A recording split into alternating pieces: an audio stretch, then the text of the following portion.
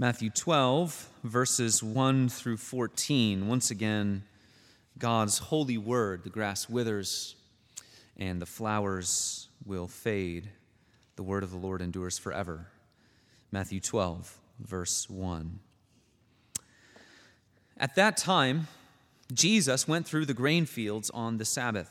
His disciples were hungry, and they began to pluck heads of grain and to eat. But when the Pharisees saw it, they said to him, "Look, your disciples are doing what is not lawful to do on the Sabbath." He said to them, "Have you not read what David did when he was hungry, and those who were with him? How he entered the house of God and ate the bread of the presence, which it was not lawful for him to eat, nor for those who were with him, but only for the priests? Or have you not read in the law how on the Sabbath the priests in the temple profane the Sabbath and are guiltless? I tell you, something greater than the temple is here. And if you had known what this means, I desire mercy and not sacrifice, you would not have condemned the guiltless. For the Son of Man is Lord of the Sabbath." He went on from there and entered their synagogue. And a man was there with a withered hand. And they asked him, "Is it lawful to heal on the Sabbath?" So that they might accuse him.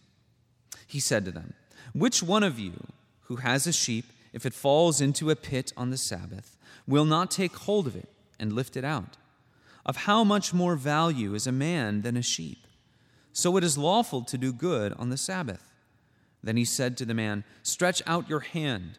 And the man stretched it out, and it was restored, healthy like the other. But the Pharisees went out and conspired against him, how to destroy him. This is the word of the Lord. Thanks be to God.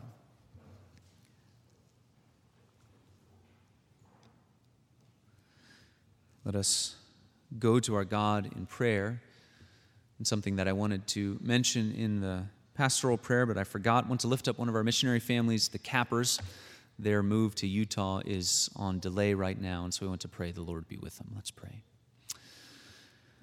Oh, Heavenly Father, we come before your word now, ask that you would grant us every grace that is needed for you to teach us, to form us into the likeness of your Son, Jesus Christ. Continue to do that work in us, which we know you are faithful to do.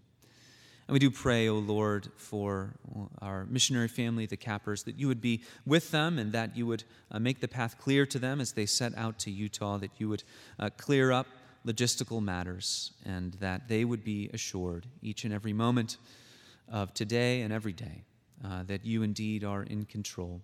We do thank you for the chance we've had to hear of their upcoming work, and we pray that you would bless it and bless the work of the gospel that they are setting out to do in Utah.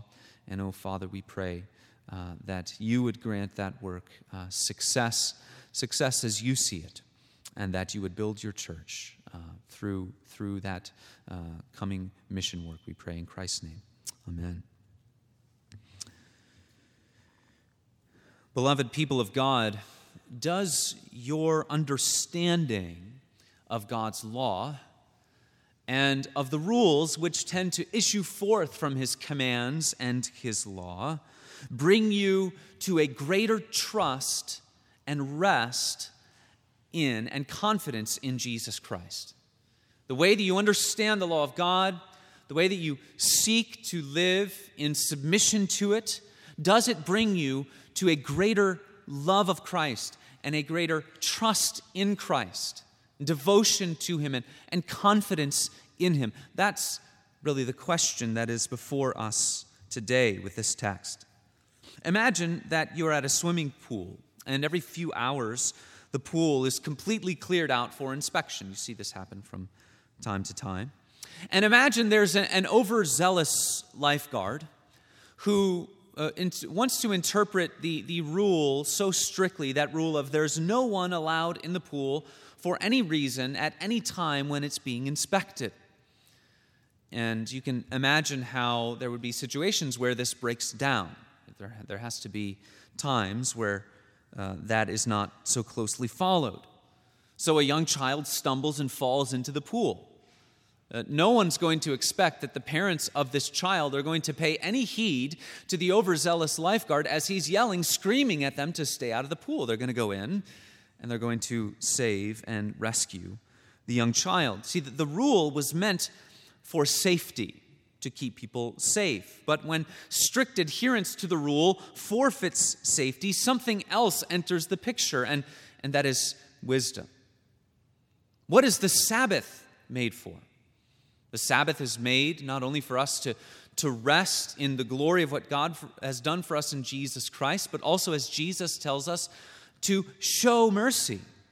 The Sabbath is made first that we would know mercy, and then that we would show mercy. The Pharisees, in not paying heed to the wisdom of God, and not coming to the fount of wisdom, which is Jesus Christ, or the wisdom, the pinnacle of God's wisdom, is a person, and it's Jesus Christ. Because of all this, they are blind to the Savior. They're blind to the Savior, thus they do not know mercy, thus they do not show mercy. Our central theme this morning is this: if we approach the Sabbath or anything in life as the Pharisees do, we miss the point. We miss the heart of the matter, and we miss the heart of life. But if we first rest in Christ by true faith, we will find true rest and joy as we first know mercy and show mercy. The question is, do we see the law of God? Do we see the life that God has for us? Do we understand that it is to lead us to the feet of Jesus? As we confessed in our faith, our affirmation of faith this morning in Ephesians 1, God has united all things in heaven and on earth in Christ. So are all of these things leading us to Him? First main idea is this: living wrongly by rules. Living wrongly by rules. Then second, living wisely in Christ. And third, living freely for others. First, living wrongly by rules. The beginning of this passage, we see that Jesus teaching us that those who think they can reduce religion to a code of rules have misunderstood what it means to know God and serve Him with a living faith. Of course, the Pharisees are going to be front and center for this episode and this lesson that they will teach us. They often are plagued by this very mindset that life before God is a set of rules, a do list and a don't list. They are supremely occupied with what is considered lawful. You see that word show up in our passage several times, verses 2, 4, 10, and 12. Their preoccupation with lawfulness causes them to miss the point of God's law, not only in the way that they conceive of it in their hearts, but also they miss the point of God's law, who is standing right in front of them, Jesus Christ, the one to which all the law of God points. The title for the sermon is Evil Rule Followers. What we're not saying is that rules are bad. Rules are not bad. We need rules, and we benefit from them, and following rules is not evil. The Pharisees, however, are evil rule followers because they use and abuse rules for the wrong reason, and thus they are evil.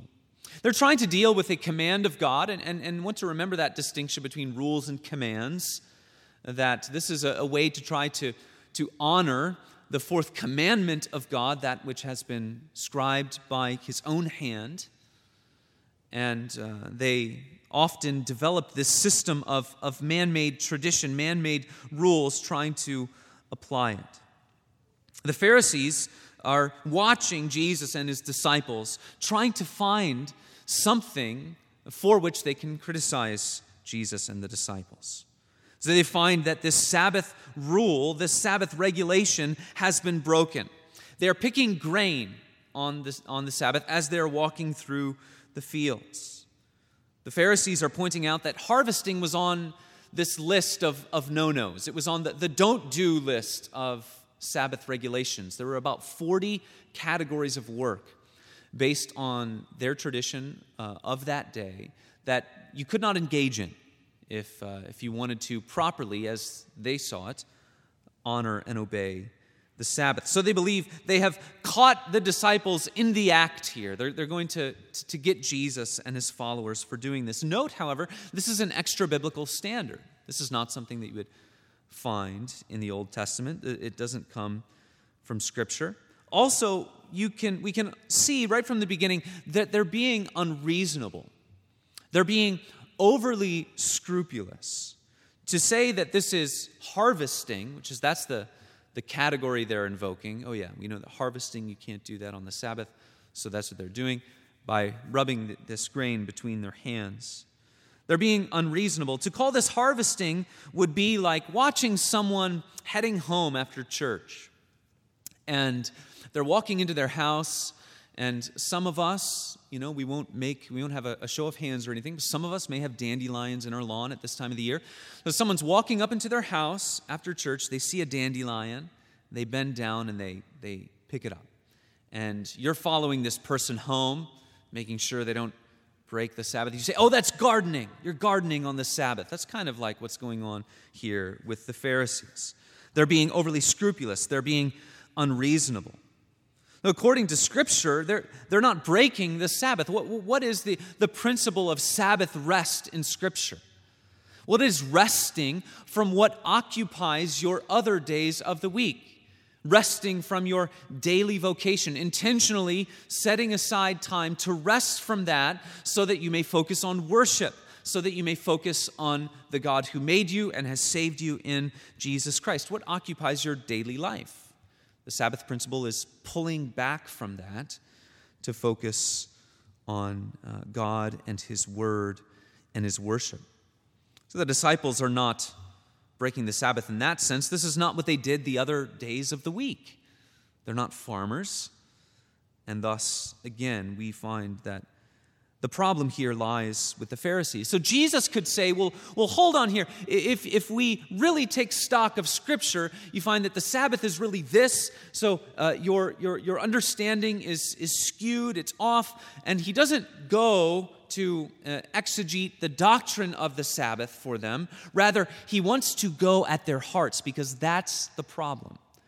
The problem is the heart of the Pharisees, a legalistic heart, an overly critical heart as they're watching Jesus and his followers, looking for something to criticize. Jesus then goes at their heart, and he teaches them this lesson, that reducing everything to rules simply does not work. Reducing your life before God to a code of rules does not work. And he uses the example of David in 1 Samuel 21, the example that we read. Very interesting for so many reasons. David is not on a mission from Saul, so he doesn't convey the truth to the priest there. Then the priest bends the rules. He essentially is merciful on David and his men. So he bends the rules, but you even see he wants to uphold some sense of decency and decorum. So he asks David about the sexual habits of David's men. How this basically works is that every Sabbath, which tells us that this probably actually did take place on a Sabbath in 1 Samuel 21, every Sabbath the bread of the presence was changed out. And when the old bread is taken off, the bread of the presence, only one group of people can eat that, and that, of course, was the priests. It was to be eaten by no one else. That's another, that shows us something else of new covenant blessedness, because when we have leftover communion bread, Hank can take it and make bread pudding, and then he brings it to men's Bible study. So there you go. The new covenant expansiveness of God's blessing, right? But this was to be eaten only by the priests. But here, David and his men are allowed to eat it. They're hungry. They're probably faint with hunger, famished. The priest is merciful to them. And what Jesus is pointing out is that as far as Scripture is concerned, they are not condemned for doing this. Not the priest, not David, nor his men. Another parallel from that account to what Jesus teaches us here is that you have the priest being merciful towards people who are hungry. And Jesus' followers, his disciples, are hungry, and that's why they eat in the way that they do. And if the Pharisees could have been merciful, they would not have fallen into this trap. The priests are another interesting example that Jesus uses. The priests, he say, desecrate the Sabbath and yet are guiltless. Why is that? Well, because if the Sabbath is about resting from what you do on the other days of the week, the priests are not doing that. They're actually engaging more deeply in the work that they do every day of the week. This puts your pastor in a little bit of a bind, doesn't it? If I may speak freely, Sundays do not, for me, feel particularly like I'm resting from what I'm doing on the other days of the week. And so Jesus raises this and says, well, priests have all kinds of Sabbath duties. In fact, more Sabbath duties that they have to fulfill. And are they breaking the Sabbath? Are the Old Testament priests, are New Covenant pastors, are they the Sabbath breakers par excellence? Jesus says, well, no, that is obviously absurd. It's absurd, and yet the Pharisees would not be able to answer it with their approach to rules and the Lord's Day. So what is Jesus doing here? He's revealing this reality of the complexity of life, to reduce the Pharisees' position to an absurdity and to tell them there is something more fundamental than rules, and the problem lies in your heart. It wouldn't do me any good to further explain to you what the Sabbath is all about. I want to go and assess your heart. You can take the Sabbath as a very good example, a very good test case. We rejoice in the doctrine of the Christian Sabbath, and that as Christ has been raised from the dead, that last Saturday Sabbath was as he lay there in the tomb, and the first Sunday Sabbath it butted right up against that Saturday, that now we celebrate the life that Christ has given to us, the resurrection life, and that day is the Lord's Day. And that Sabbath principle of 1 and 6 continues until the end of the world. We rejoice in it. But if we reduce it to a code of rules, we see how very easily we can become entrapped in sin. Well, I'm not going to engage in commerce, and I may hide away in my house, but I'm going to engage in other things: gluttony, drunkenness, laziness, slothfulness. See, you can say, well, I'm checking off all of the boxes on the don't list. I'm making sure I'm not doing all of these things. But what are we engaging in otherwise? Or, perhaps more insidious, I take a strict view of the Sabbath, and in my heart I'm filled with bitterness, envy, wrath, malice towards those who see the day differently than I do. You see, following it, reducing it to a code of rules simply does not work. The call here is a call to wisdom. That's what Jesus is doing. There's a general call to wisdom. Wisdom is seeing how God's picture of the world, how God's order fits together. Wisdom is like, the rules, the codes are like bricks in a building. Wisdom is understanding how they fit together. So there's a general call to wisdom. Jesus teaches us that lesson. He teaches the Pharisees that lesson. That's kind of the surface level lesson that Jesus is giving to us. You can't just reduce life to a set of rules, but there's a deeper wisdom. There's a more specific wisdom. And the specific wisdom that Jesus is giving to them and that he's giving to us is that all of these things that God gives to us are to bring us to the feet of Christ. They are to bring us to him, and they are to cause us to increase in love, in faith, and devotion to him. So are all of those things doing that for us. The way that we view the Scriptures, the way that we view God's law and his moral law, the way that we use and perhaps form rules of our lives that are an attempt to honor what God has commanded us to do, are all of these things working in their best ideal way, working to bring us to the feet of Jesus. For he is the fount of wisdom. So second idea, living wisely in Christ. Jesus goes on to show us that there's what scholar Don Carson calls a hierarchy of values. He speaks of David.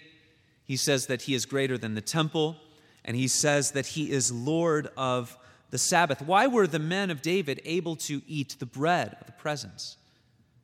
because of the importance of the work of David as God's anointed. That's why the priest had mercy, because of what David was doing as God's man, the man after God's own heart.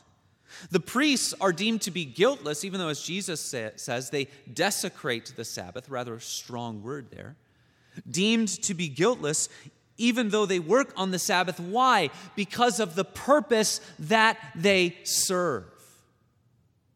A pastor ought to be able to collapse into his bed Sunday night, hopefully exhausted, with a good sense that if he has been faithful to his calling, he has done something good and pure for the people of God. The priests were deemed guiltless because they were serving the temple. Jesus says something greater than the temple is here. In other words, how dare you condemn my followers because they are serving me. They are following me. That's the problem with the Pharisees, is that they want to condemn Jesus, that they literally want to kill Jesus. So that's the way that we begin to evaluate ourselves and our lives, is when it comes down to it, are we genuinely and sincerely following and serving Christ? That will allow a lot of the questions that we have, the complex questions of life, will allow them to be sorted out on their own. And there are complicated questions in life. The Pharisees, they wouldn't have been able to say whether or not Rahab was wrong for not conveying the truth when she hid the spies. There are all kinds of complex questions that a deep study and a deep seeking after wisdom only can answer. The Pharisees would not be able to do that. But for us, fundamentally, are we serving Christ? Are we loving Him more? Are we following Him? If Jesus is as important as David, that's the implication of the passage here. Certainly he's greater than David, but he doesn't explicitly say it here. So if he's at least as important as David, and he is, if he's greater than the temple, if he is Lord of the Sabbath, then all of these things ought to bring us to him. So ask yourself, how do you use your time, specifically on the Lord's Day? Does it bring you to Christ? Ask yourself, what is your approach to worship? Jesus says he is greater than the temple. In other words, worship leads us to him. The way that you approach worshiping God with his people, does it lead you to the feet of Jesus? Does it lead you to him? Or is it something that you can use to be legalistic, to be critical of others, to be filled with malice and wrath in your heart towards others? See, Jesus is the fulfillment of the law. So we know that the Pharisees misuse and misunderstand the law because Jesus sits right in front of them and they reject him. All of this is pointing us to his lordship and to his centrality, to his supremacy and to his glory. It brings us to Jesus. And what do we find when we come to Jesus? You see, this passage, we really ought to keep in mind the end of chapter 11 as well. What does Jesus say? Come to me, all who labor and are heavy laden, and I will give you rest. I'm the one who is gentle and lowly. All of these things point us to Jesus, and then we come to him and we find a Savior, a God-man who is full of mercy and compassion. A heart of legalism brings us to the arrogance and the harshness of the Pharisees. Worse yet, a heart of legalism that keeps you back from coming to the Lord Jesus Christ brings you to a God who will judge without mercy. We have to come to Christ while we can, for the time is short. And when we do, when we rightly see all of these things, how they're pointing us to Jesus, right? Every story of the Bible whispers his name. The law brings us to him. It reminds us of our need for him. The Lord's Day is a resting in him, in the glory of what Christ has done, as a foretaste of what is to come to us in the age to come, in eternity.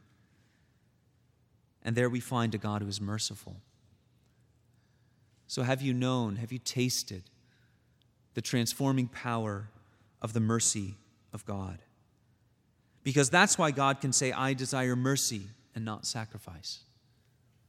Those who have known mercy and those who know mercy are those who show mercy.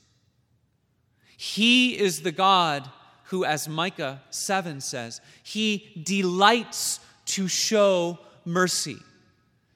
So as all of these things point us to our need for a Savior and bring us to the feet of Jesus, and we find that we are greeted by the mercy and compassion and grace of God, and that he is delighted to show mercy and compassion and forgiveness upon his people, for those who come to him in faith and repentance.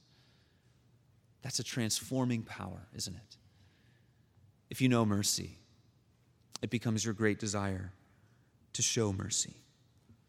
And that's precisely what we find here, and indeed what we find in our lives. What was the problem with the Pharisees? Well, they're using the Sabbath to try to find something specifically to criticize Jesus about.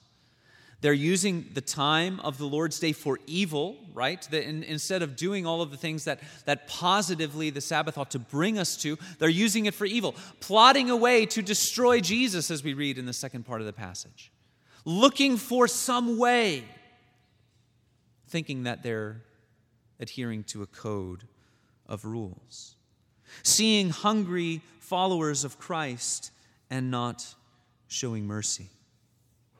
If we've been changed by the mercy of God, then those words of God ought to be music to our ears. I desire mercy and not sacrifice. See, it's a command, and it is very serious, and it is very all-encompassing in our lives. We are to seek to show mercy, which is a huge calling. God says to you, show mercy. That's an unbelievable responsibility. But for those who know the mercy of God, it is a great joy. Say, I know his mercy. And though I will fall short, though I will fail, I desire to show his mercy. And so that leaves us then with the end here, living freely for others, living freely for others. Jesus applies these things in the last part of this passage, in this healing that again takes place on the Sabbath. And it shows us that Jesus is our true Sabbath rest. That's how we need to approach this day. This is Christ's day. And we rest in Christ on this day and every day, but especially we pause to renew ourselves in our knowledge and our treasuring of the gospel. See, Jesus has flipped the calendar, and that's what allows us to live in freedom. He's flipped the calendar for us so that the rhythm of work and then rest is flipped on its head for the Christian. Living on this side of the resurrection of Christ, we rest first. On the first day of the week, the first thing that we do each and every week is we rest in Christ, and we live out of the freedom that he gives to us, the comfort and the grace that he gives to us through the gospel. Each and every Lord's Day is to be a reminder to all of us that everything that God requires for salvation has been done by your prophet, priest, and king. And he sits in heaven now. And if you trust in him, then your place is sure and certain. And thus we live freely. We live in freedom. Jesus heals this woman, heals this man with the withered hand on the Sabbath. And a similar thing played out in Luke 13. There was a woman who was bent over and had been bent over for 18 years, and Jesus heals her. Now, the regulations, healing was also regulated by the tradition in that time as well, such that you could heal, as was said, you could heal if it would prevent death, or if it would relieve someone from extreme and immediate pain, but nothing else. There are those two exceptions for healing. So Jesus finds this woman in Luke who's been bent over for 18 years. He has mercy and compassion on her, and he heals her. The ruler of the synagogue says, well, there's 6 other days of the week. Heal her on one of the other days. Jesus says to him, you hypocrites, does not each of you on the Sabbath untie his ox or donkey from the manger, lead it away to water it?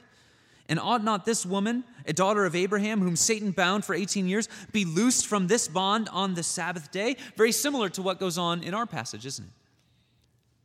The man with the withered hand that Jesus heals. Stretch out your hand. He has mercy and compassion. He says it is good to do good on the Sabbath. And Jesus shows us the pattern. So if you know mercy, what is this day for? This day is to show mercy. This is a day that God has given you to rest from your ordinary labors, to rest in Christ, and to show mercy to others. Sometimes I believe, as those who treasure this doctrine of the Sabbath, we get a little bit too caught up in inactivity. A little bit we're just going to kind of stop doing everything. But really, it's a day that ought to be filled with finding ways to serve one another, to do good, to spread the warmth and the glory and the love of Jesus Christ. The counterexample, of course, is the Pharisees, not extending mercy and then using their energy to plot a way to have Jesus killed. So may we heed this warning and always be aware of what our flesh can do if we are attached to a legalistic spirit, to become overly critical and wrathful towards others.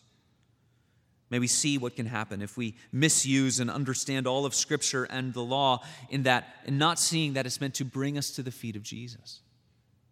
May we truly understand what living faith is, what true religion is lived before God, that it begins with the wisdom of coming to Christ, that first exercise in wisdom, and in submitting to Him, and only with His wisdom will we navigate all of life's complexities. And may we finally use the opportunities that the Lord gives to us to do good unto others as we rest in His finished work, to seek to show mercy all days, but on this day, what is the good that we can do to others, especially of God's people, and do so resting in Christ, the one who gives us rest, because He is our true and final Sabbath rest. Let's pray.